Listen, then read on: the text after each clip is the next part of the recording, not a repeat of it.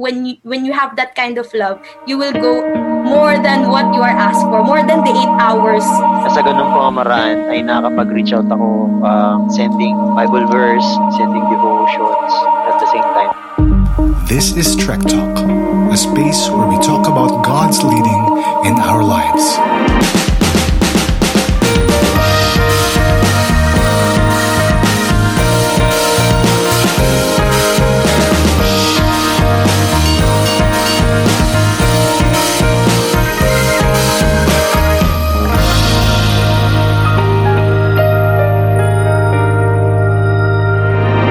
Good day and welcome to Trek Talk, where we talk about God's leading in our lives. I am AJ Villanueva and this is the Young Professional Ministry of Christian Bible Church. So surprise, meron kaming episode 3 kasi sabi namin sa mga tao, every second Friday lang kami magkakaroon ng episode. Kaso, para may angst na kagad. Una pa lang. Teachers Month, unang-una. So gusto natin magbigay pugay sa mga teachers, mga kapwa ko guro. And pangalawa, we are recording this, October 11. So 1 week pa lang ng kakabukas ng karamihan ng schools nationwide. At isa itong nakakabaliw na time for a lot of teachers. Ngayon, bago ako mag-rally dito mag-isa sa mga pinaniniwalaan kong mga bagay, may mga kasama ako. Okay, may mga kasama ako. Sige, isa-isa tayo magpakilala. Ayan po, good evening po sa bawat isa. Good morning at good afternoon sa mga nakikinig po ngayon ng Trek Talk. Ako po si Teacher Aaron. Ang ina-handle ko po ay elementary, from grade 1 to grade 6, and ang subject na tinuturuan ko po as of today is math and MAPE. As of today, para magbabago ba yun in 2 weeks? Nakakatakot yun. Okay, salamat kay Teacher Aaron. Sige, sino pa? Pakilala tayo lahat. Ayun, magandang araw sa inyong lahat, sa mga nakikinig ng Trek Talk. Ako nga pala si Ma'am Louie or Ma'am Erbon. And ang tinuturuan ko ngayon ay grade 9 and saka grade 10. Pero, isang subject lang. Ito yung edukasyon sa pagpapakatao. Ano sa English yun? Values education. Values education. Okay, yun pala yung Tagalog na hindi ko namin. Okay, sige, next. May kasama natin. Hello po. Ako po si Ma'am Chloe dati. Tapos ngayong pandemic, Teacher Bianca na.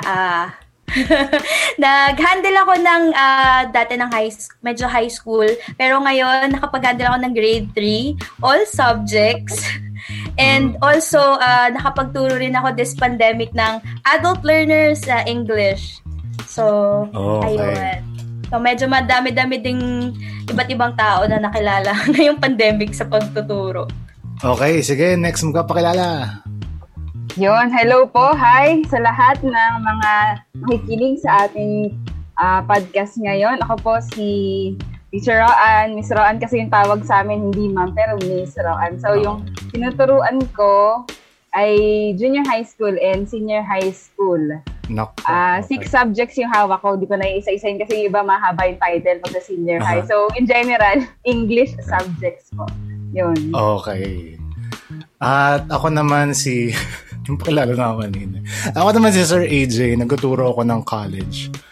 At 3 iba-ibang school. At ang tinuturo ko ay music. So maraming iba-ibang subjects yun in music. Pero mostly music theory and composition. So dito represented lahat ng mga pwede nating buong takbo ng education system. May nagtuturo ba sa inyo ng preschool? Grade 1 si Aaron nagtuturo ko grade 1. Opo. So grade 1, may junior high, may senior high, may college. Siguro sama na rin natin yung Sunday school, no? Kasi nagtuturo nagtuturo tayo ng Sunday school. Alam ko si Teacher Bianca, Teacher Ro, nagtuturo tayo ng Sunday school. And ito kasi parang last week lang talaga tayo nag-decide na gusto natin ng episode for teachers. And okay, so by the way, ito, ang title ng ating episode ngayon is Online Teaching in the Time of COVID. So, puro COVID-related lahat ng ating mga pinag-uusapan kasi talaga nagbago yung buhay ng mga katulad nating young professionals. So, kumusta? Wala pa nangyayari. Siguro, bago natin puntahan yung mga pinag-usapan nating flow ng discussion natin, in one word, kasi lahat tayo nagtuturo na or nakapagturo na these past months or these past weeks. Kumusta ang pagtuturo natin? Sige. In one word, Anli. Anli? Bakit? Anli lahat. Anli tanong, Anli sagot. Anli work. Yung internet ba Anli? Anli din naman. Okay. Mabuti yung Anli na yan kasi mahirap kung hindi Anli. At pag-uusapan din natin yan mamaya, yung tungkol sa internet. Kasi grabe, nakakaasar. Sorry. Kailangan pala, nakakapag-encourage tayo dito. Okay, kayo, in one word, iba pa, paano niyo ma-describe yung pagtuturo? Sa akin, sa akin, describe ko in one word itong ginagawa kong online class. Struggle. Ganyan. Okay, struggle. Struggle. Okay. So, para alam natin, 1 week ka pala nagtuturo online. Tama, no? Opo. Pero, start ako nung Tuesday. Pero, syempre, isang magic word na natutunan natin these past months, module. Ilan ba natin ginagawa? Oo. Okay. So, sino pang... Ako ata 3 months. 3 months na. Okay. Sino pang gusto mag-describe ng kanyang teaching experience? One word. Siguro, adjustment. Okay. Sobrang dami. Hindi lang teacher nag-a-adjust, hindi lang student. Lalong-lalo talaga yung parents. Parang kita-kita ko talaga, grabe yung adjustment ng parents. Nakita nila kung gaano mag-adjust talaga. Kasi, nag-aaral lahat tayo ng bagong platform eh. So, ayun. Tapos, syempre, guide ng mga parents sa mga anak nila, lalo sa elementary. Yan talaga. Yun. So, adjust. Okay. Si Teacher Ro, one word. Yun, sa akin naman po siguro yung walang katapusang word na new normal na naririnig natin ngayon. Nakakaasar na nga rin yung word na yun eh. New normal. True. Yeah. Para in relation to sinabi ni Ate Bianca, bago ang lahat, diba? Kailangan natin i-treat yung mga bagay-bagay na, normal na. Parang ang hirap intindihin ng word na new normal, pero yun ang daming adjustment na nagaganap sa part ng parents, ng students, ng admin. So, yun. New normal. Sa akin naman, siguro one word to describe my online teaching experience. So nag-start ako mag-online teaching July pa eh. Pero before that, nung nag-suspend nung classes nung March, medyo nagka-catch up kami online na. Hindi pa organized, pero in July. So, forced to plan, forced to prepare. Alam nyo, may sikat kami mga college prof. Hindi naman talaga kami nagpe-prepare. Lahat ng lesson, memorize na namin. So, pagpunta kaming klase, kahit wala kaming visual aids, makakapagturo kami na maayos. Pero ngayon, hindi po pwede yun. Hindi talaga po pwede yun. So, eto, dadako tayo sa pinag-usapan nating flow ng ating pag-uusap. Mag-yes or no answers tayo. And then, try nilang i-explain kung ano yung experience nyo. Kasi gusto natin na makita ng mga tao na ganito pala nararanasan ng mga teacher. Kasi, minsan feeling ko lang hindi siya kulang sa kulang sa concern sa mga teachers. Of course, syempre, mas concern tayo sa mga students, sa mga anak natin, ganyan. Dahil nag-a-adjust sila, pero grabe naman talaga adjustment ng mga teacher. Lalo na yung mga above our age group. Imagine niyo yung mga 50s and 60s na teachers. Okay, so anyway, first question. Pwede kayong mag-yes or no. Then, pwede nyo explain ako konti. Unang question ko ay, sino sa atin, naranasan nyo na hating gabi, minsan early morning or weekend, may emails, may texts, may personal messages pa rin kayo from your students. Sino nakaranas nun? Every day po. Ako po. Yes, every day. Every single day. Yun. May nauna na. So anong usually chinat-chat nila sa'yo or... Well, actually, yun nga po yung medyo minsan nakakainis. Kasi yung mga hinahandle ko nga po, di ba, junior high school and senior high school, supposedly, magaling na sila sa comprehension. Supposedly. Sama ang palad. Hindi pa rin. May mga ilan po na talagang kahit madaling araw, ganyan. Kaya umagang-umaga pa. Alam mo, hindi ka pa nakakapag-prepare. Ayun, dami na nilang tanong. Kahit in-explain mo maigid, nilagay mo na sa module nila, precise explanation. And then in-explain mo pa during class in English, tapos tinagalog pa in Filipino para mas lalo maintindihan. Pero hindi pa rin talaga. Yun, kaya parang sa mga ganung pagkakataon, kailangan talaga i-extend yung grace, yung talagang grace na nanggagaling sa Diyos. Ang hirap, pero talagang yung Diyos lagi nakapagbigay ng grace na, yun, maging patient sa mga estudyanteng ganun. Yun lang. In relation to that, follow-up question din, pwede rin sa mga iba, paano yung pahinga natin? Meron pa ba nun? Kasi kung hating gabi or early morning, mag-chat or mag-PM, mag-i-email yung student, kumusta yung pahinga natin?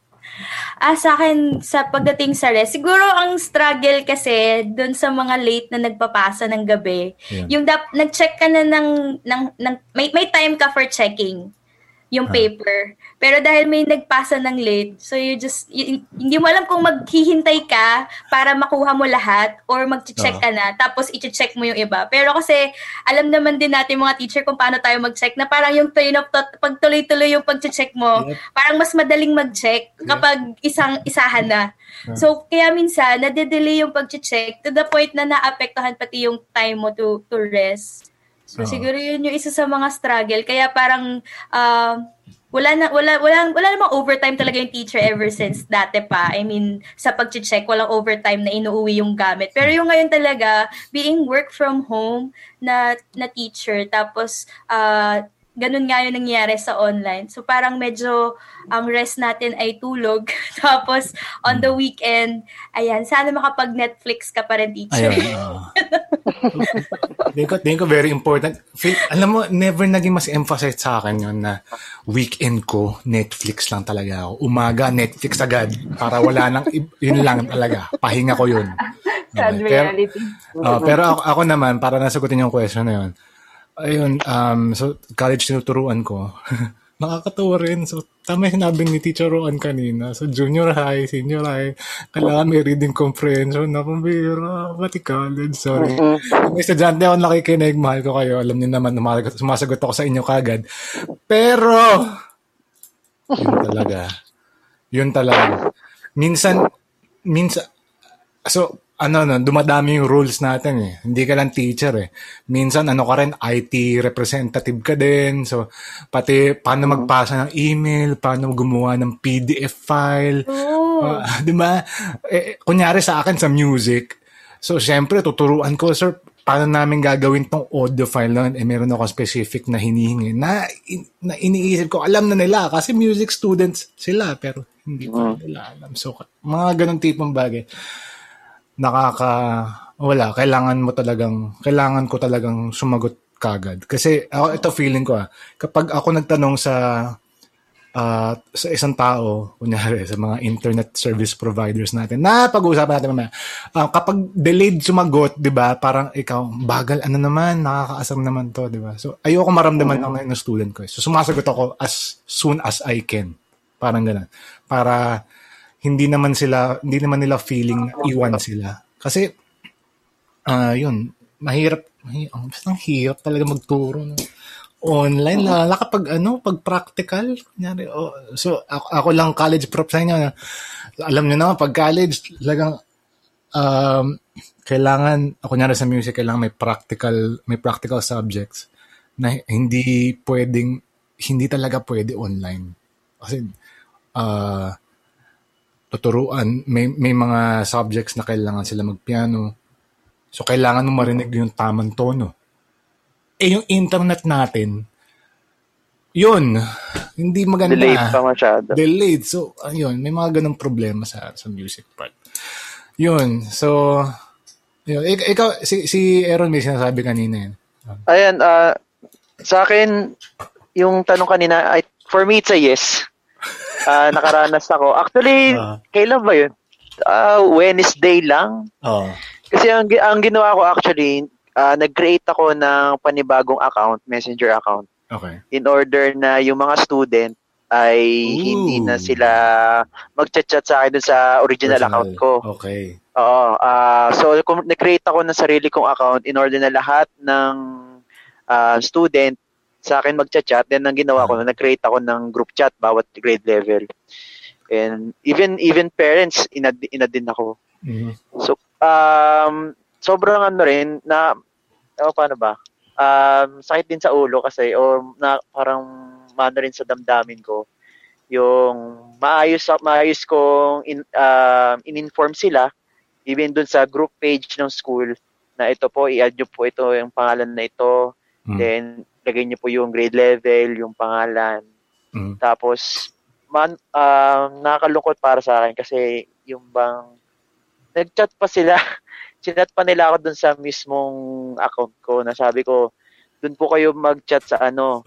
Then, nung Thursday, nagbigay ako sa kanila ng assignment and nano rin ako, sabi ko, bakit dito kayo nag-chat sa original account ko? Sabi ko, dun po kayo sa isang account. Dito ganyan. So, isa yun sa naging struggle ko. Kasi feeling ko din kung ano yung pinakamabilis na way na i-contact ka, yun na yun para sa kanila. So, yun. Okay. So, sige, moving on to another question. Ito, hindi lang tayo nagsastruggle nito, pero sobrang sakit sa ulo pag nagkaroon tayo ng struggle na ganito. Sino sa atin ang nagkaroon ng aberya sa internet or kuryente in the middle of the class? Meron ba sa inyo?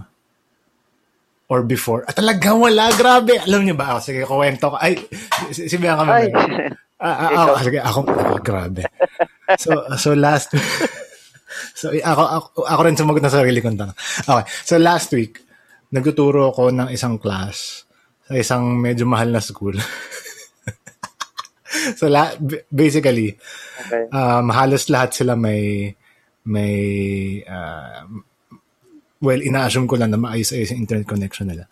So, discuss ako music theory. Sobrang nasa mood ako kasi ginaganahan ako mas nakakagana magturo kapag nakikita mo yung mga mukha nila, nagre-respond. Diba guys, no? Nagre-respond or nagchat-chat, alam mo yun, dire-diretso. So, ang ganda ng discussion.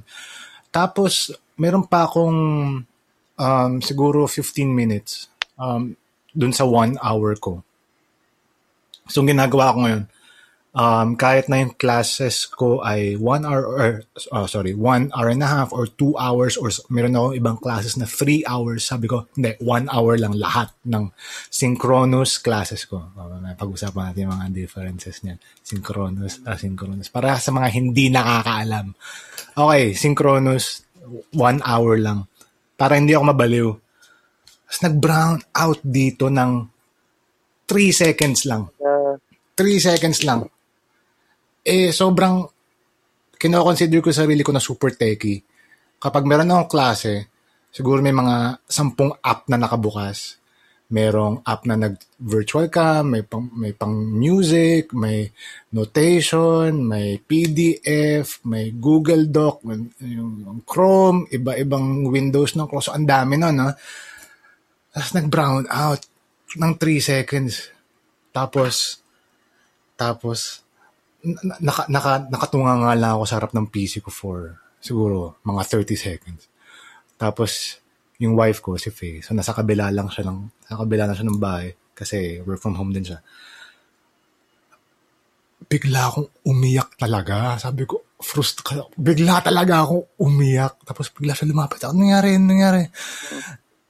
Tapos hindi nang sasalita for an hour kasi sobrang frustrated ko. Kasi, alam mo yun, may mga times na para siyang sa akin parang performance siya sa akin paghahandaan ko siya. Kasi yun lang yung time namin for the next 2 or 3 weeks na magkikita kami. Kasi ganun ko sinaschedule Tapos biglang mag-brown out. Yun, nakakainis. Tapos, siyempre nire-record ko yung lecture ko. Wala na rin yung lecture ko for the past 45 minutes. Nabura na rin. Kasi, nag-brown out. So, sobrang affected ako ng time na yun. Kaya buong araw parang sorry, nag-cancel ako ng klase for 2 days, mga gano'n. Video ko na lang lahat, bahala kayo. Ayoko kayong makita. Kasi nagpupustrate ako sa buhay. Parang gano'n. So, anyway, since ako lang may problema nung gano'n, next question na.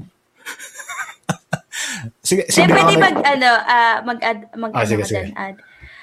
Actually, sa totoo lang yung feeling talaga na yun, naalala ko yung yung sa PLDT nagsabi sila na may interrupt yung internet connection. Nung time na yon, nagkaroon rin ng problem si Google Meet. So talaga na-disconnect lahat ng mga student. And katulad nga ng sinabi ni Kuya AJ kanina, yung feeling mo na nagpapanik ka kasi nga nag-prepare ka, meron kang objective, gusto mong matapos yung lesson at may kailangan kayong i-accomplish for the day. So, sobrang stressful yun as a teacher. Siguro, challenge doon yung paano ka magiging kalmado kasi ikaw yung teacher. 'Di ba?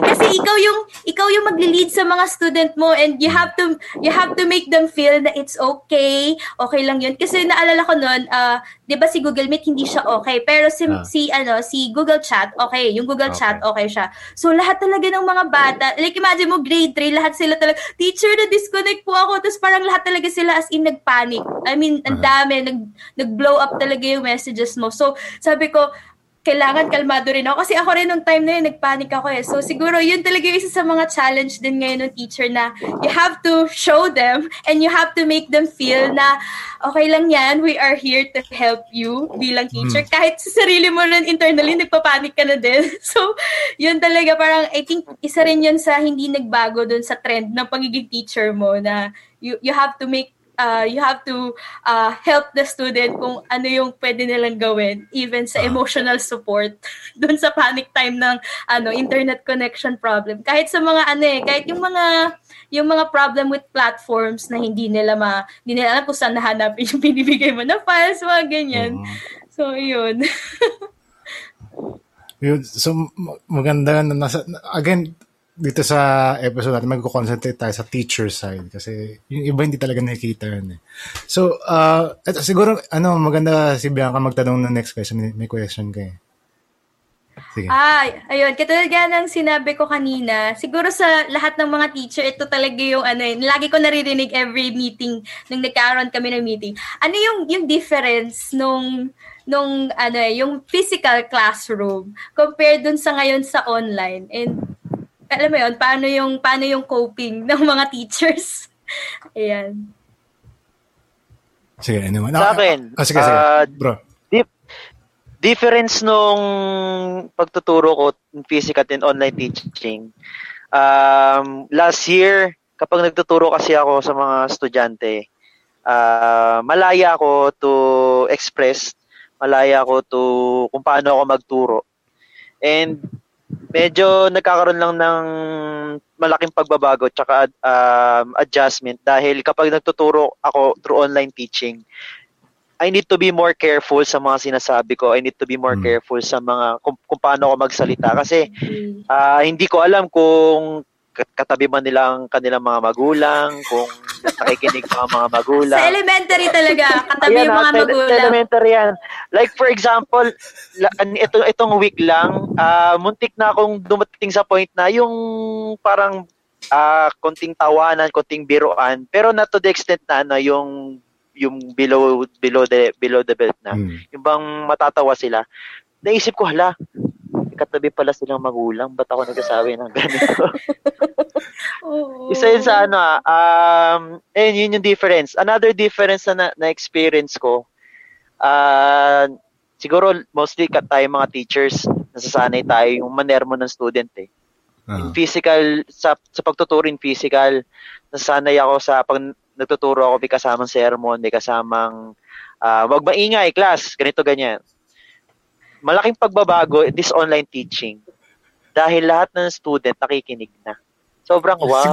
Sigurado ka ba nakikinig sila? Oo.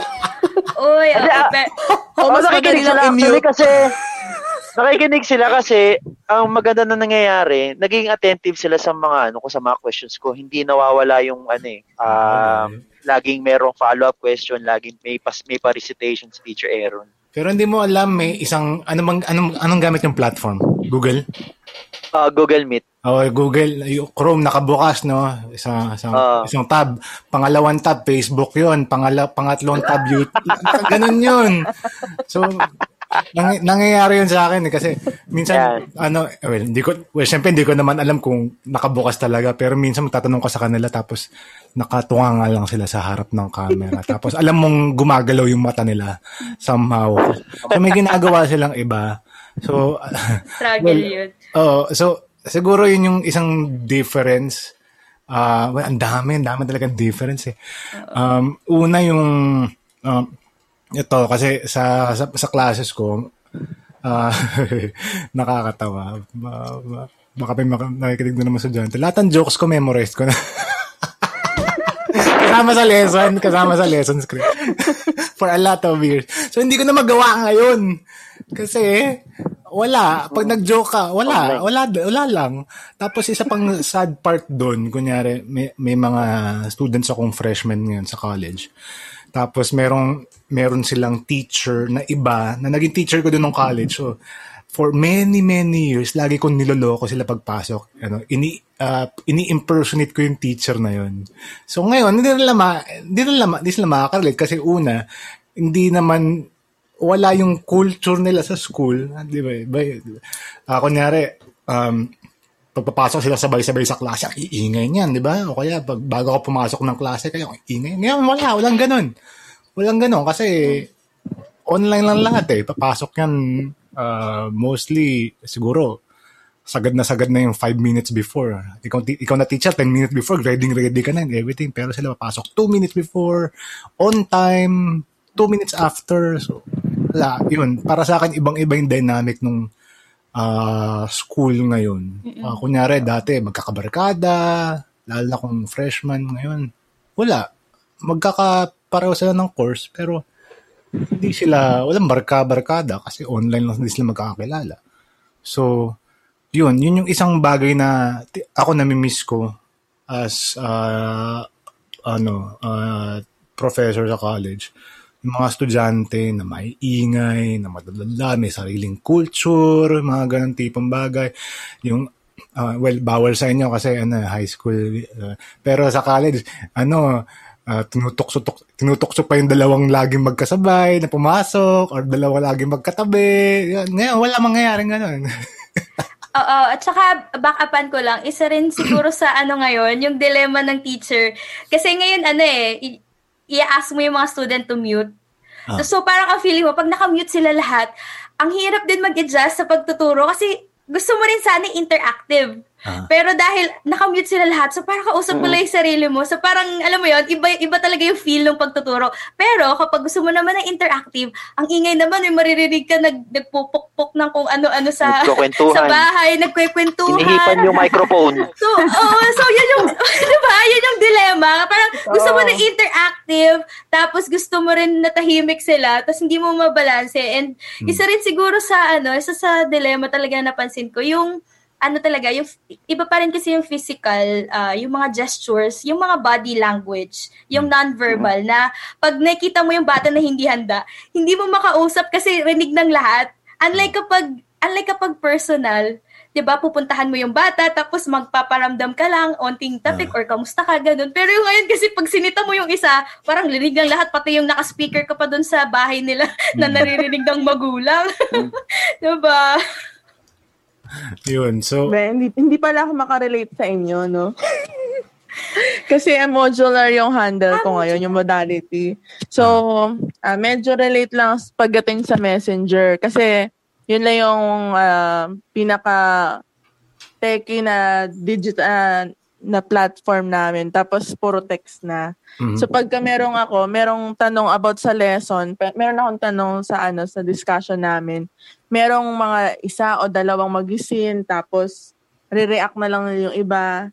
Tapos merong isa o dalawa din na magre-response sa tanong, mag-move forward na ako ng panibagong question. So, tapos merong mag-text ako dun sa mga magulang, yung mga contact number na binigay nila sa akin. Tapos tinatanong ko sila kung alin ba yung mas prefer nila na parang way of communication ng instruction. Merong iba na sabi, ma'am, sa text na lang po kasi wala po akong pang messenger, wala po akong pang load sa data, ganyan-ganyan. So parang somehow na ako bilang teacher, parang naaawa din ako sa kanila na parang, ano ba yan, sana pwede ko silang loadan kung mayaman ako. Pwede naman. Pero, sana nga mayaman ako. Pero yon ay hindi ko lang ma-adjust, hindi pa lang makapag-adjust para mai-adjust yung lesson para lahat sila makakasabay. Yun. Yung sa akin. Siguro, feeling ko, legit na worry yun with teachers kasi, okay, ito yung word, no? Asynchronous. Okay. Ano ba meaning ng asynchronous? Kasi baka mamaya hindi DepEd definition, kung ano man, yung asynchronous ko. Ano ka bang ibig sabihin ng asynchronous para ma-refresh yung ating mga tagapakinig? Meron ba kayong magandang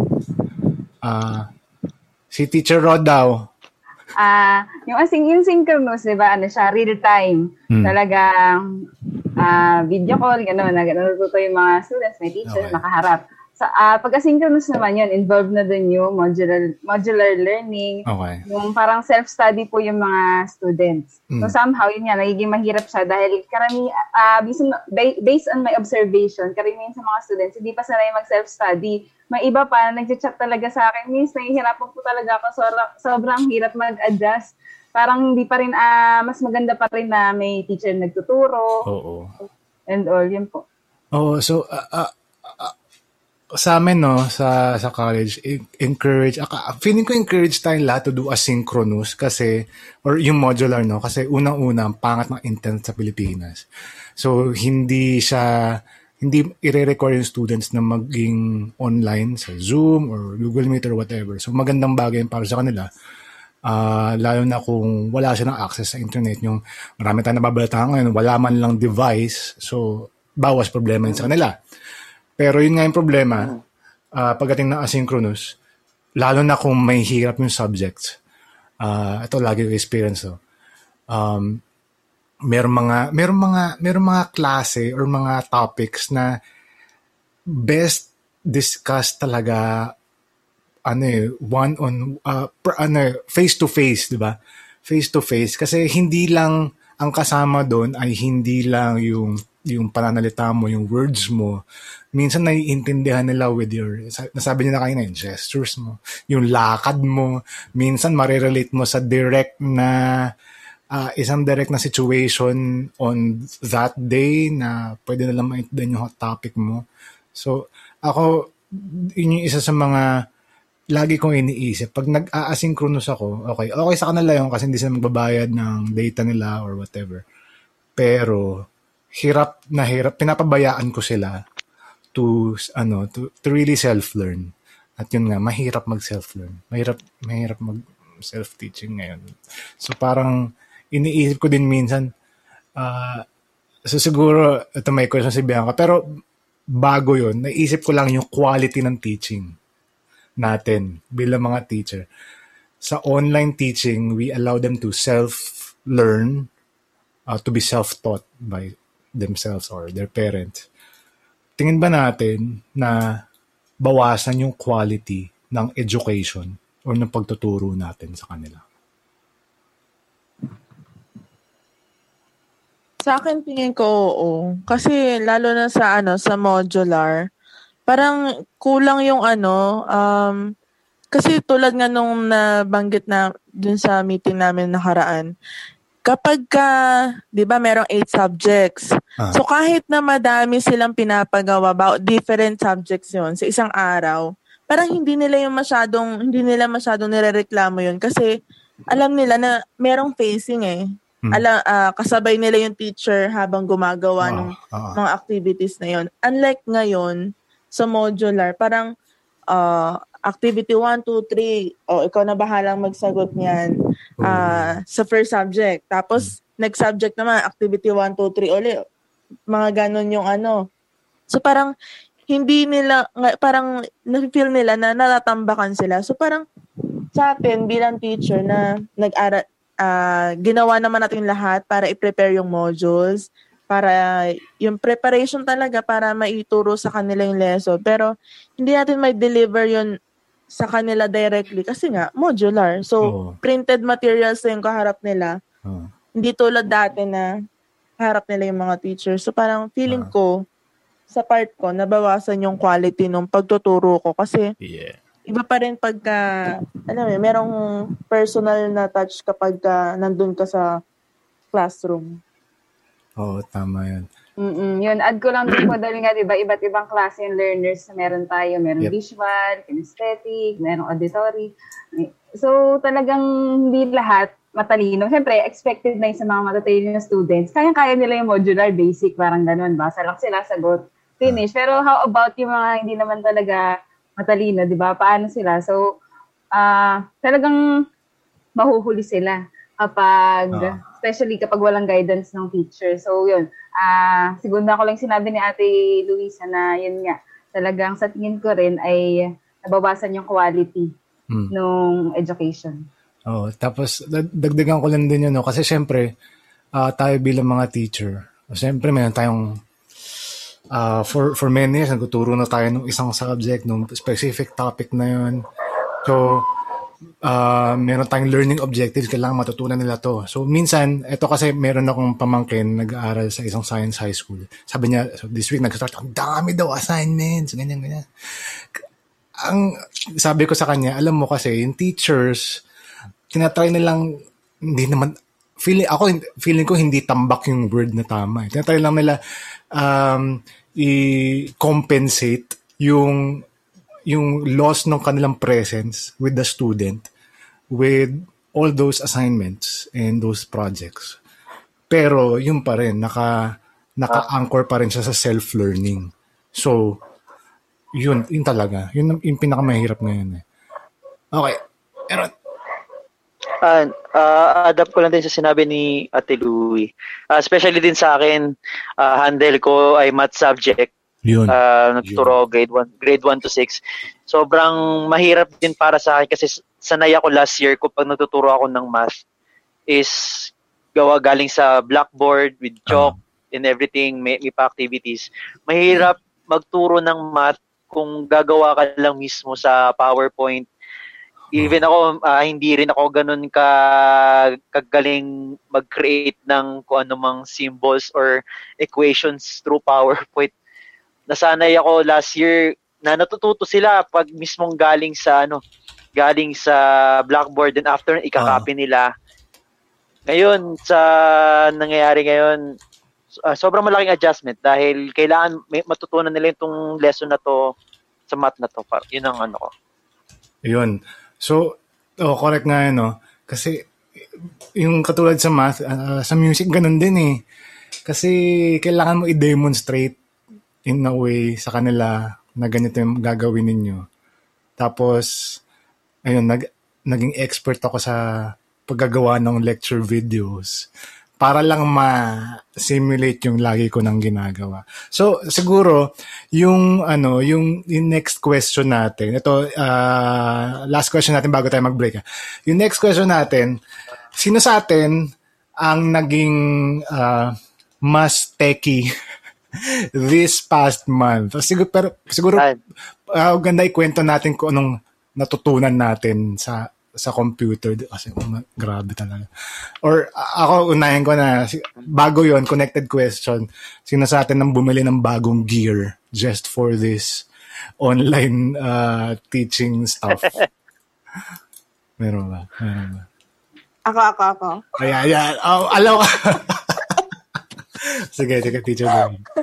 Ayan. So, in the past months, maraming mga mayors ang nagpo-post ng mga projects nila about sa DepEd, ganyan. Tapos, maraming post na sinasana all ko. Okay. Yung sa mayor ni ganito, merong bigay na ganito, ganyan. Sabi ko, sana all. Tapos, last month, end ng month, nalipat ako sa grade 10. Sabi, lahat ng teacher sa grade 10 mabibigyan ng laptop. Wow! Sabi ko, sana all! Ako rin. Sana all. Ayan. Tapos, meron pang pa-mouse at saka diba? headphone. Diba? Diba? So, parang feeling ko, nagbunga yung sana all. Ang ganda naman. Tapos, ano pa nga yung question? Skill na natutunan mo regarding nag-wonder ako kasi di ba modular kami. Tapos biglang hinihingan kami ng attendance. So sabi ko, paano yon? Tapos nakita ko dun sa ibang mga co-teacher ko, nagpapa-poll sila dun sa Messenger. Ayun. So na-discover ko paano gamitin yung poll sa attendance. And ayun lang, nakakatuwa kasi pwede pala. Pero hindi nga lang lahat kasi nga hindi naman lahat ay laging online. Yung iba mag-a-attendance during time ng class. Pero yung iba, mga gabi na, mga 9 o'clock, 10, ganyan. Saka pa lang sila nag-vote ng ganito, present. Okay. Tapos yung iba, ma'am, FB light lang ako eh. Pwede bang i-type ko na lang na present? Sabi ko, sige. Pero wala pa naman ako na-experience na nag-text sila na, ma'am, present po ako. So, teka lang, mas interesado ako. Sang municipality ka ng Cavite? Thank you kay Melanie. Okay. Uy. Sana all, Mayo. Alagang Ate Lani. Okay, yung iba, anong natutunan nating skill? Anong nabili nating bagong gear? Ganon. Ito, nakikita ko si Roan Nakikita ko si Roan, merong kislap sa kanyang mga mata. Kislap. Siguro sa akin po skill. Yung pagre-record at pag-edit ng video. Yung magsisimula pa lang, it's so unlike me talaga. Alam niyo na po, introvert ako, diba? So, ayoko ng mga harap sa camera, mag-record and all. Tapos isama mo pa yung mga bloopers. Kaya kapag nag-record ako, kunyari, madaling araw po, ganun. O di kaya, pagtulog na sila para walang maingay, walang tumadaan sa kalsada, walang tumatahol na aso. Ayun. So, isang skill yun. Ang hirap sa umpisa, ang hirap talaga kasi nga, hindi ako sanay mag-edit pati, tapos nag-record and all. Pero, nung nagkaroon na, nung first few weeks lang po yun. Then after nun, nag-synchronous na.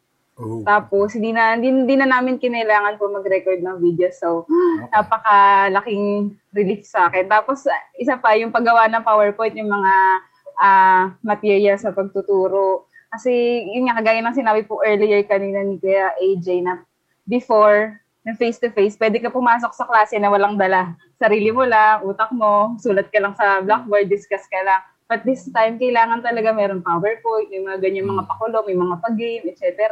Para talagang maging interactive at hindi boring yung klase. So, yun po. Ako din, yun din natutunan kong skill of video editing. Kasi, talaga ako, audio guy talaga ako. Lahat ng bagay sa sound, talagang papagandahin ko lahat ng klaseng sound na ni-record. So, kunyari, sa yung mga praise and worship natin sa church, kahit na cellphone yung pang-record nyo, lumalabas pa rin maganda, di ba? So, nagagawa ko ng maganda. Tapos, yun nga, kailangan nga rin mag-record ng lectures. Kasi yung schedule ko ngayon, hindi ko alam sa mga school ko, hindi mo na nagtanong kung available ka ba ng day na to. Nag-set na lang sa schedule, so may mga classes ako na overlapping. So, nung nagsimula yung school year, September, sabi ko, kaya ko ba to?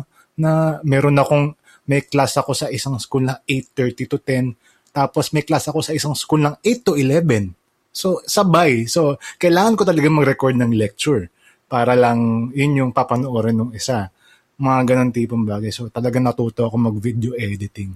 Dati talagang allergic ako dyan. Parang ibang mundo talaga yung video sa akin. Ngayon talagang kahit ano. So dito rin sa, doon naman sa gear.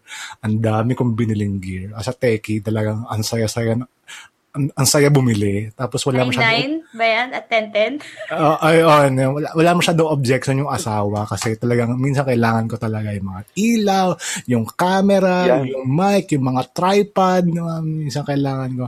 So, yun, ang dami. Ang dami kong natutunan. Although hindi masaya na dahil pandemic, pero skill-wise talagang ang dami. Even yung mga apps, si Teacher Louie kanina, yung poll, ganun. Tagal na akong gumagamit ng Zoom March pa nung nag-start yung pandemic. Doon ko na nalaman na may polls din pala sa Zoom. So, every start ng class, tatanungin ko sila, how do you feel today? Tapos may choices sila doon. So, nakakapag, interactive naman sa... yung pagiging techie. Feeling ko ngayon rin napansin ko sa work from home. Dati kasi, kapag, di ba, may problem ka or hindi mo maintindihan kung paano nag-work yung isang bagay, mag-a-ask ka sa mga co-teacher mo eh. Ngayon, hindi. Kay YouTube ka talaga, tingin ka sa YouTube, how to. Tapos, ang dami mo nang matututunan doon. Doon ka na talaga mag-aaral eh. Ikaw na talaga mag-search sa sarili mo. Self-learning din po tayo mga teachers. Oo. At saka, meron na tayong mga workspace natin, di ba? Meron talagang dedicated table. Yan, si Teacher Roan, meron pa siyang kurtina sa likod niya. O, di ba? Ako din, meron akong mga acoustic pad sa likod ko. Para lang, ito talaga yung space ko magtuturo, non-negotiable, mga ganun tipong bagay. Para maayos yung pagtuturo natin. Okay. So, ito yung mga bagay na natutunan natin this past few weeks, past months, because of online teaching, at marami pa tayong pag-uusapan after our break.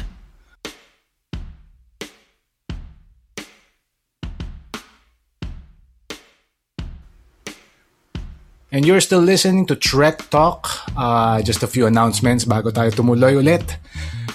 Christian Bible Church, we have our online services every Sunday and Wednesday. Please like our pages on Facebook, Christian Bible Church Las Piñas and Christian Bible Church Molino. We have Spin Hangouts every 4th Friday of the month. Yung Spin Hangouts ay para sa mga kabataan 13 onwards. So every 4th Friday of the month.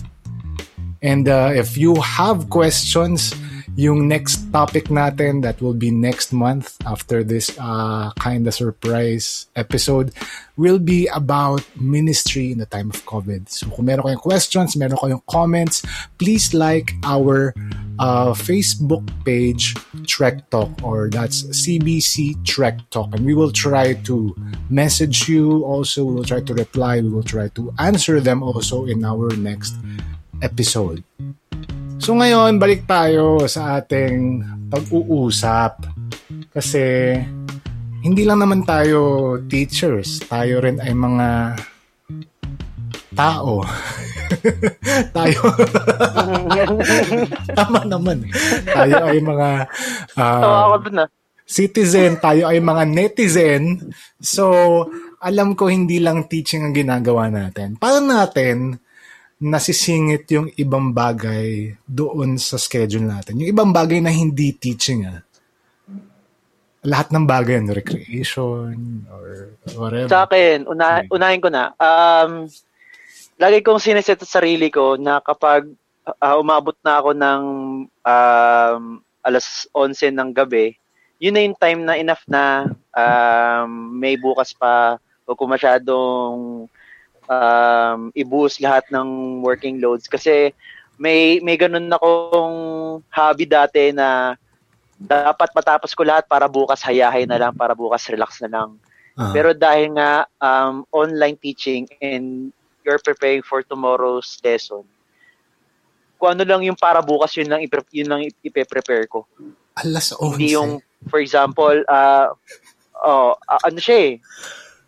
Kasi grade 1 to 6, 6 na subject, 6 na math na PowerPoint ang gagawin ko.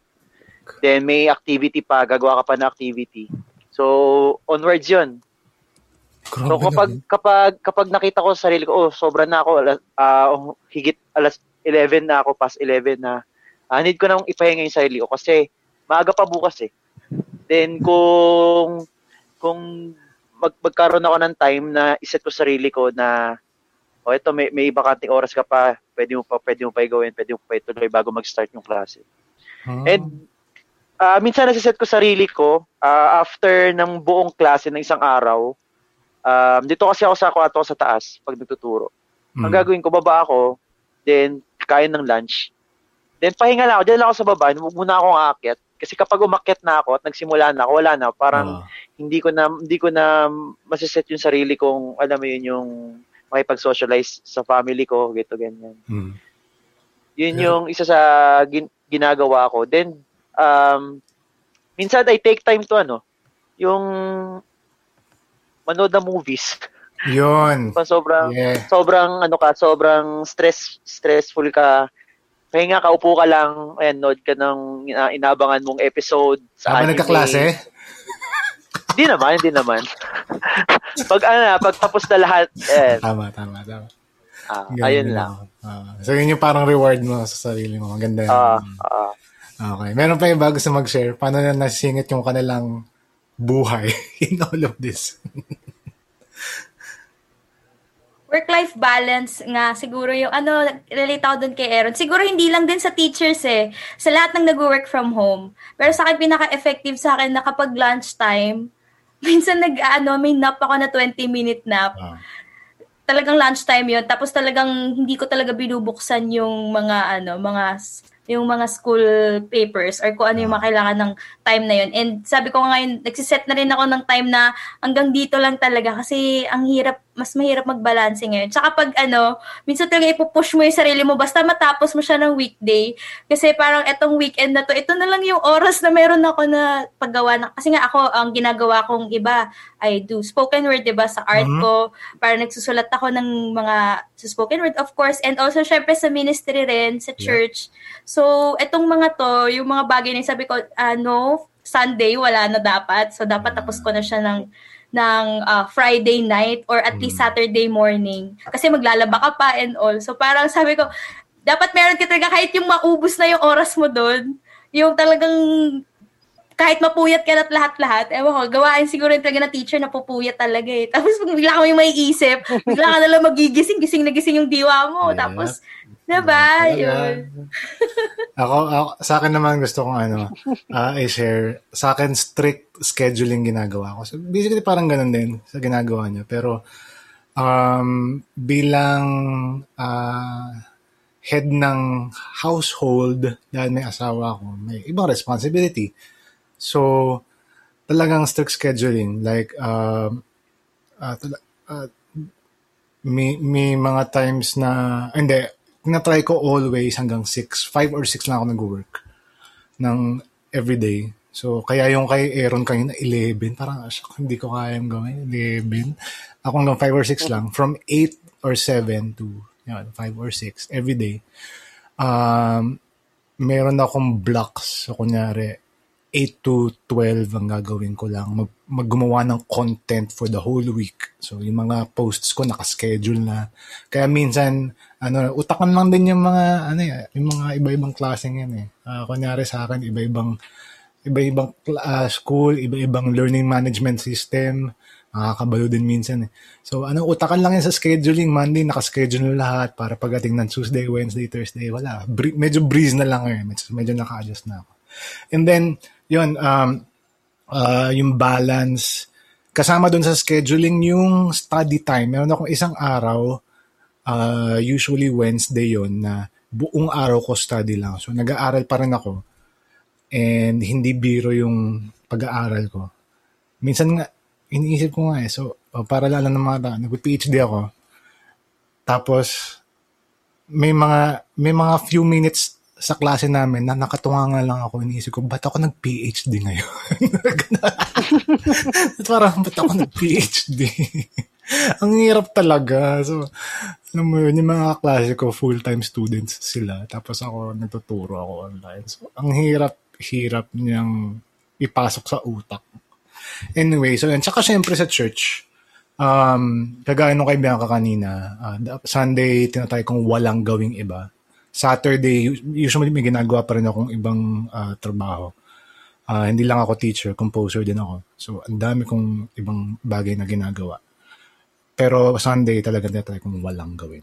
So, I think possible, well, nagawa ko na ng ilang buwan, possible talaga siya na kahit na busy ka, tatry mo pa rin isingit yung ibang bagay na dapat mong gawin. So, yun. Saka.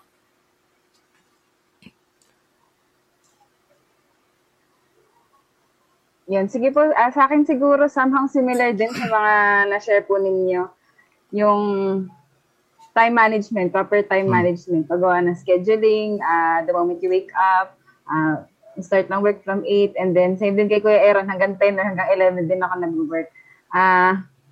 Yun. Pero yun nga, dahil nga di naman wala pa, single pa lang naman po, bata ko pa, so wala akong parang family na kailangan. Alam mo yun, naiintindihan nila mama, so kahit buong maghapon ako dito lang nakaharap sa laptop, so okay lang at magtrabaho, okay lang yun. Tapos, another thing na siguro paano ko nababalance, yung magkaroon ng time para sa sarili, yung self-care. Siguro po, yan sa mga teachers, it's not bad to take a breather po, di ba? Parang ganun. So, time for Netflix, and of course, personal time with the Lord.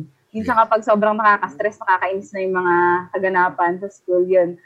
Mag-ano muna ako, inhale, exhale, pause for a while, talk to God, yun. So, siguro yun yung nagiging paraan ko para hindi masyadong mag-distress. Yun lang. Okay. Teacher Louie, baka may gusto i-share. Sa akin, bigla kasi ako naging guardian ng di oras. So, hindi lang yung sarili ko yung iniisip ko pag kakain, mag-prepare, ganyan. So, parang iisipin ko pa, ay may kapatid pala ako na magpapasok din, ganyan. Tapos, buti na lang, time niya, ahead siya ng pasok kaysa sa akin. So, pwede pa akong pagkatapos kong i-prepare yung mga dapat niyang gawin or yung pagkain, ganyan-ganyan, saka pa lang mag-prepare, okay lang yun. Pero pagka dating ng tanghali, kasi hanggang hapon yung klase ko, so parang, nga pala, tanghalian na, paano na yung pagkain ng kapatid ko? So, no choice kundi mag-order. Wow, okay. Yun na yung pinaka mabilis para hindi na ako magsaing ganyan-ganyan. Kasi, may time din kasi sunod-sunod din yung klase. So, yun, parang, yun lang yung nahihirapan akong i-adjust dun sa time. Though, nawala na rin yung time ko na pag-art ko, ganyan. So, yun na lang yung hindi ko pa na-i-adjust sa time management ko. Okay. Sana mapasok din yun. So, basically, possible na magkaroon ng work and life balance. Even, siguro, isa sa mga pinaka-nakakabaliw paglabas mo ng kwarto mo o ng kama mo, yun yung work So, nakakasap. So, final question natin. Bilang mga Kristiyano, Kristiyano tayo bilang mga Kristiyano, paano tayo makakapag-impart ng values or godliness sa mga estudyante natin? Online. Kasi I think before, napakadaling gawin yan kasi after class conversations, diba? Minsan doon mo napapag-usapan with your students yung mga bagay kunyari about church or something before the class starts, ganun. Pero ngayon, how do we share to them godliness or values sa mga students natin kahit na online? Sa akin, sige. Sige, ikaw muna, Teacher Louie. Sige, ikaw na. Okay lang, pwede naman ikat ni, Ayoko ikat yun, ang saya, isipin. Ay, di ba ikakat yun? Ang saya. Minsan, hindi kailangan perfect. Sige, sino ba nauna? Si Teacher Louie na. Sa akin. Sige, Teacher Louie. Pakikat na po. Sige. Ay, cut nyo yan, ha? Sa akin, ano yung question? Paano ka nagiging Kristiyano? Ayun. Mga estudyante mo. Dahil nga, wala naman kaming synchronous session. So, mostly, sa chat lang ako nare-reach ng mga estudyante ko. So, somehow, dun sa mga nagki-PM sa akin nung mga questions nila about dun sa ganyan, sa mga concerns nila sa modules, yung pagiging patient sa kanila, kahit na na-discuss ko na dun sa GC namin, yung instruction, and same question yung tatanong nila sa akin sa personal. Parang, Lord, baka hindi talaga niya naintindihan. So, yung pag-inhale, exhale, bago sumagot sa kanila, kasi pagka personal, parang meron ako mga banat sa kanila na, alam mo yun, medyo pilosopo pero mukhang biruan lang. So ngayon sa chat, hindi ko yung magawa ng dire-diretso kasi hindi ko alam kung naintindihan ba nila yung emosyon ko dun sa message ko, 'di ba? So parang sige na nga, uulitin ko na para sa So parang para sa akin, in a way, parang pagkapakita pa rin yun ng pagiging Kristiyanos natin sa kanila na pagbibigay sa kanila ng kaisipan na baka nga hindi. Yung benefit of the doubt na baka isa siya dun sa mga nahuli dun sa pagbasa ng hindi na siya makapag-back read, ganyan. Kasi natabunan na. So yun. And yung iba na, ma'am, wala talagang wala, pasensya na po. Yung mga ganun, parang, sige, okay lang yan, naiintindihan ko. Yun, parang, in a way, parang nakaka-encourage din yun sa kanila na meron nakakaintindi sa kanila. Yun. I agree dun sa sinabi ni Louie kasi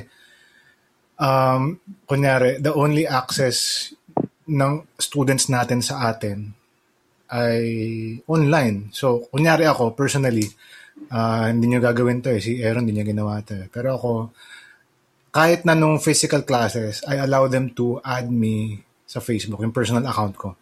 Kasi, makikita nila kung paano yung buhay ko. And since para sa akin, yun lang yung access nila sa akin. Online lang. Then, kailangan i-guard ko yung posts ko. Mga ganon. Walang mga hashtag academic freeze. Mga ganon. Walang mga ganun tipong bagay. So, kailangan gina-guard ko yung posts ko. And then, yung sinabi rin ni Teacher Louie kanina na baka nga hindi nila naintindihan. Dami kong students ngayon. So, yung mga students ko, college, so, that's 18, 20s na. So, they have a deep understanding or sometimes confusion of what they really want in life.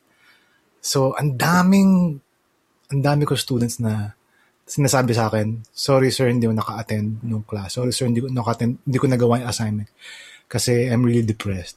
May mga ganun, ang dami.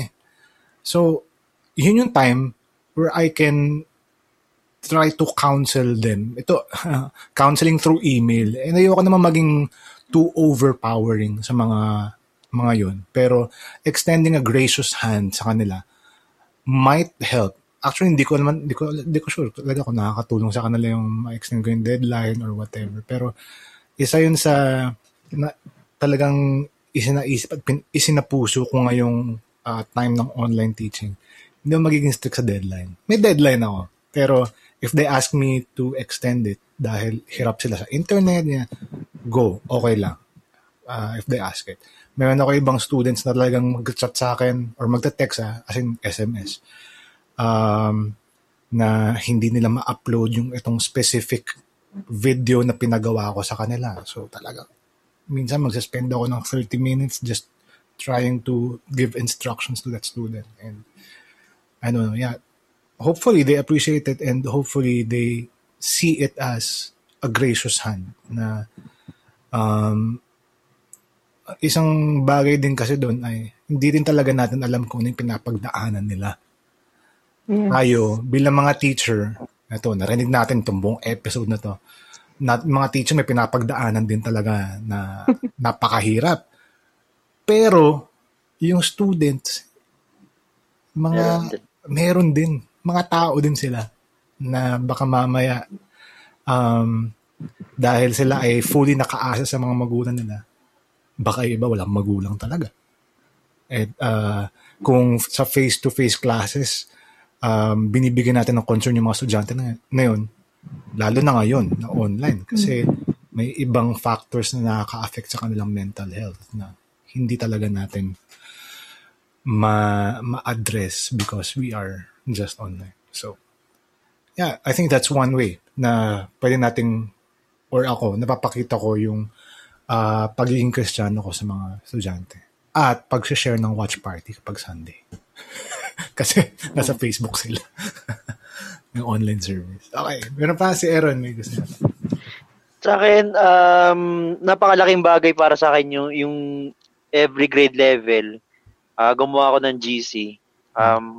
Napakagandang advantage sa akin. And I'm praying for it. Na sa ganung pamamaraan ay nakakapag-reach out ako, sending Bible verse, sending devotions at the same time. Ayun, ganun din. Naka-encounter din ako ng parents or student na, sir, pasensya na po, hindi po makapag-access, hindi ko po ma-open yung ito ganyan dahil may problem po sa internet. Then, kino-consider ko yung mga ganung bagay. And sobrang pasalamat ko rin sa Panginoon kasi from there, natutulungan ko sila in a way na hirap din sila. Kasi meron din akong student na ang mga magulang nila ay nagda-night shift. Yung isa ay call center, yung isa ay nagwo-work sa hospital. Ang nagbabantay sa kanya ay lola niya. Yung lola niya hindi gaano siyang marunong sa technology. So yung mismong anak lang talaga, yung bata lang talaga ang nag-ooperate. And hindi niya alam kung paano niya ibuksan, hindi niya alam paano sagutin. So, yun yung napakagandang way na nare-reach out ko tong mga tao. Alright. Teacher Rock. Yun, sige po. Ako po siguro bilang isang zillennial teacher, di ba? Totoo naman grabe yung face ni Kuya AJ. Hindi ka ba makatinig si Kuya AJ? Lahat naman tayo millennial. Lahat okay, anyway, sige. Zillennial kasi Kuya AJ, char. Dahil nga yun, halos ka-age ko lang yung mga tinuturuan ko, especially sa senior high. Somehow, sobra akong nakaka-relate sa kanila, sa mga pinagdadaanan nila. And siguro yung sa akin, meron din akong, same kay Kuya AJ, merong personal approach. Yung tipong yun, friends ko rin sila sa FB, they have the freedom to chat me, kahit ano yan, kahit anong topic sa school, whether school-related or personal. So, yun, meron kaming time na kapag sabi sila ng mga needs sila, problema nila and all.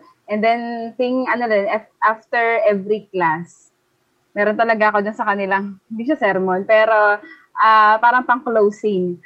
Either motivational, may quote, may inspirational quotes, ganyan. Na for 5 to 10 minutes, pinapaliwanag ko sa kanila na naiintindihan ko yung mga pinagdadaanan nila. Especially kasi nakikita ko yung mga rants, yung mga post nila sa FB. Diba? I mean, to the point na nagiging toxic na siya. So, sa mamagitan ng personal approach na yun, pagkakaroon ng motivational,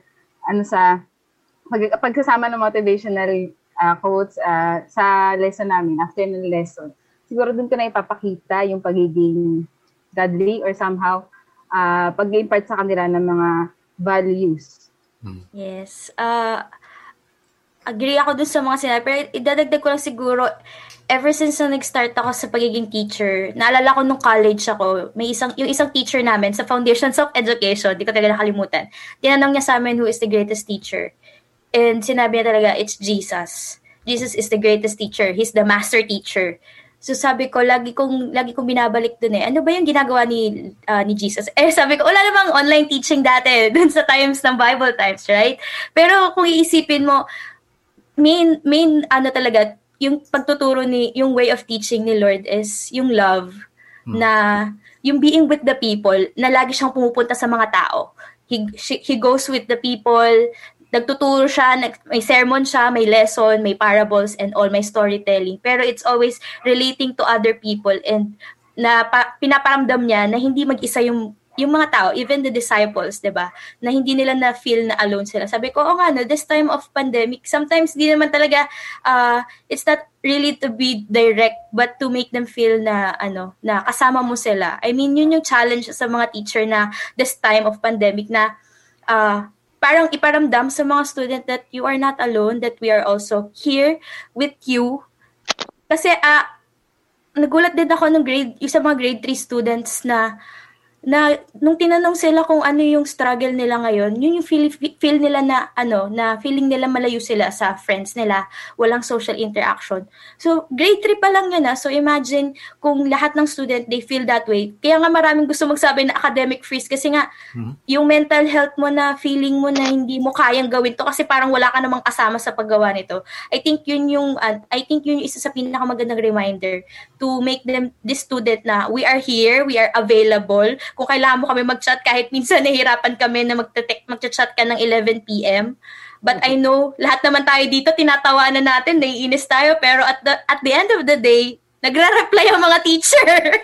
So, I think yun yung isa sa pinaka-main ng pagiging yung Christianity ng isang teacher. When you have that kind of love, you will go more than what you are asked for, more than the 8 hours sa pagtuturo. So kahit walang bayad yung overtime, you do it.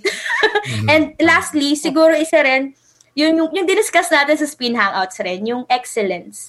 I think yung doing our best, showing our student that prepared tayo with our lesson, prepared tayo sa sabihin natin kung anong gagawin natin, alam natin yung ginagawa natin bilang teacher. I think it's one way of showing that we have a God who wants us to be the best that we can be while we're here on earth. So I think it's one of the ministry also. Ministry rin natin yun, yung pagbibigay natin ng best bilang mga teacher kahit sobrang hirap na. Salamat sa mga shinare natin at totoo. Like kong sinasabi, meron akong naging webinar siguro 3 months ago. Bago pa fully start yung school, sabi ko, this is the most difficult time to be a teacher. Pero, I think this is the most challenging time in the sense na yung calling natin bilang mga guro, yung commitment natin talagang na-test. And so I want to close today with an encouragement.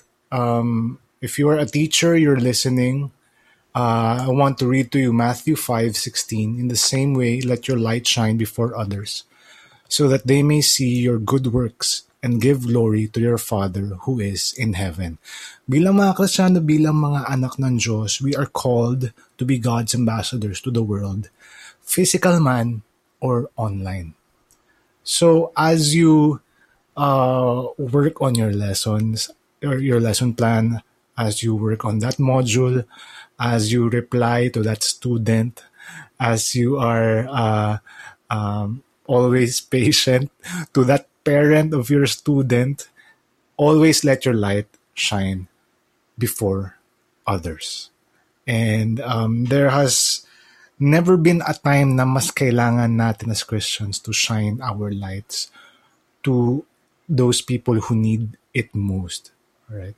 Those people who do not know the Lord. And we are so blessed pa rin, even though with all these difficulties, that we know the Lord.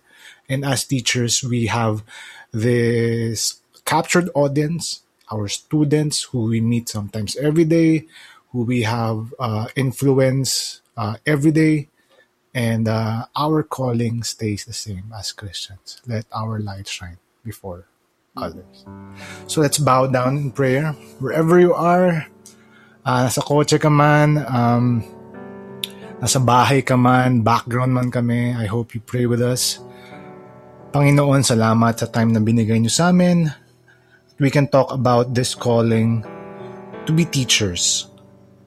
And we know, Lord, that it has been a very difficult past few months for all of us, simula nung time na gumawa kami ng modules, nagsimula kami gumawa ng modules from the time na tinas namin yung internet connections namin, and ngayon na in-execute namin lahat, synchronously and asynchronously. Lord, we pray for that teacher who's listening right now, that you encourage that person because you have blessed that person, because that person is a teacher. And thank you, Lord, that you have loved us so much. You have seen us through this whole year, that we can share that love to our students. Kaya salamat po, Panginoon. Give us grace. Give us your blessing. Give us your mercies every day. And this next few days, this next week na kami ay magtuturo, may you be seen in our lives online. Thank you. In Jesus' name. Amen. Thank you for listening to Trek Talk, leaving you with God's blessings as you continue to trek life.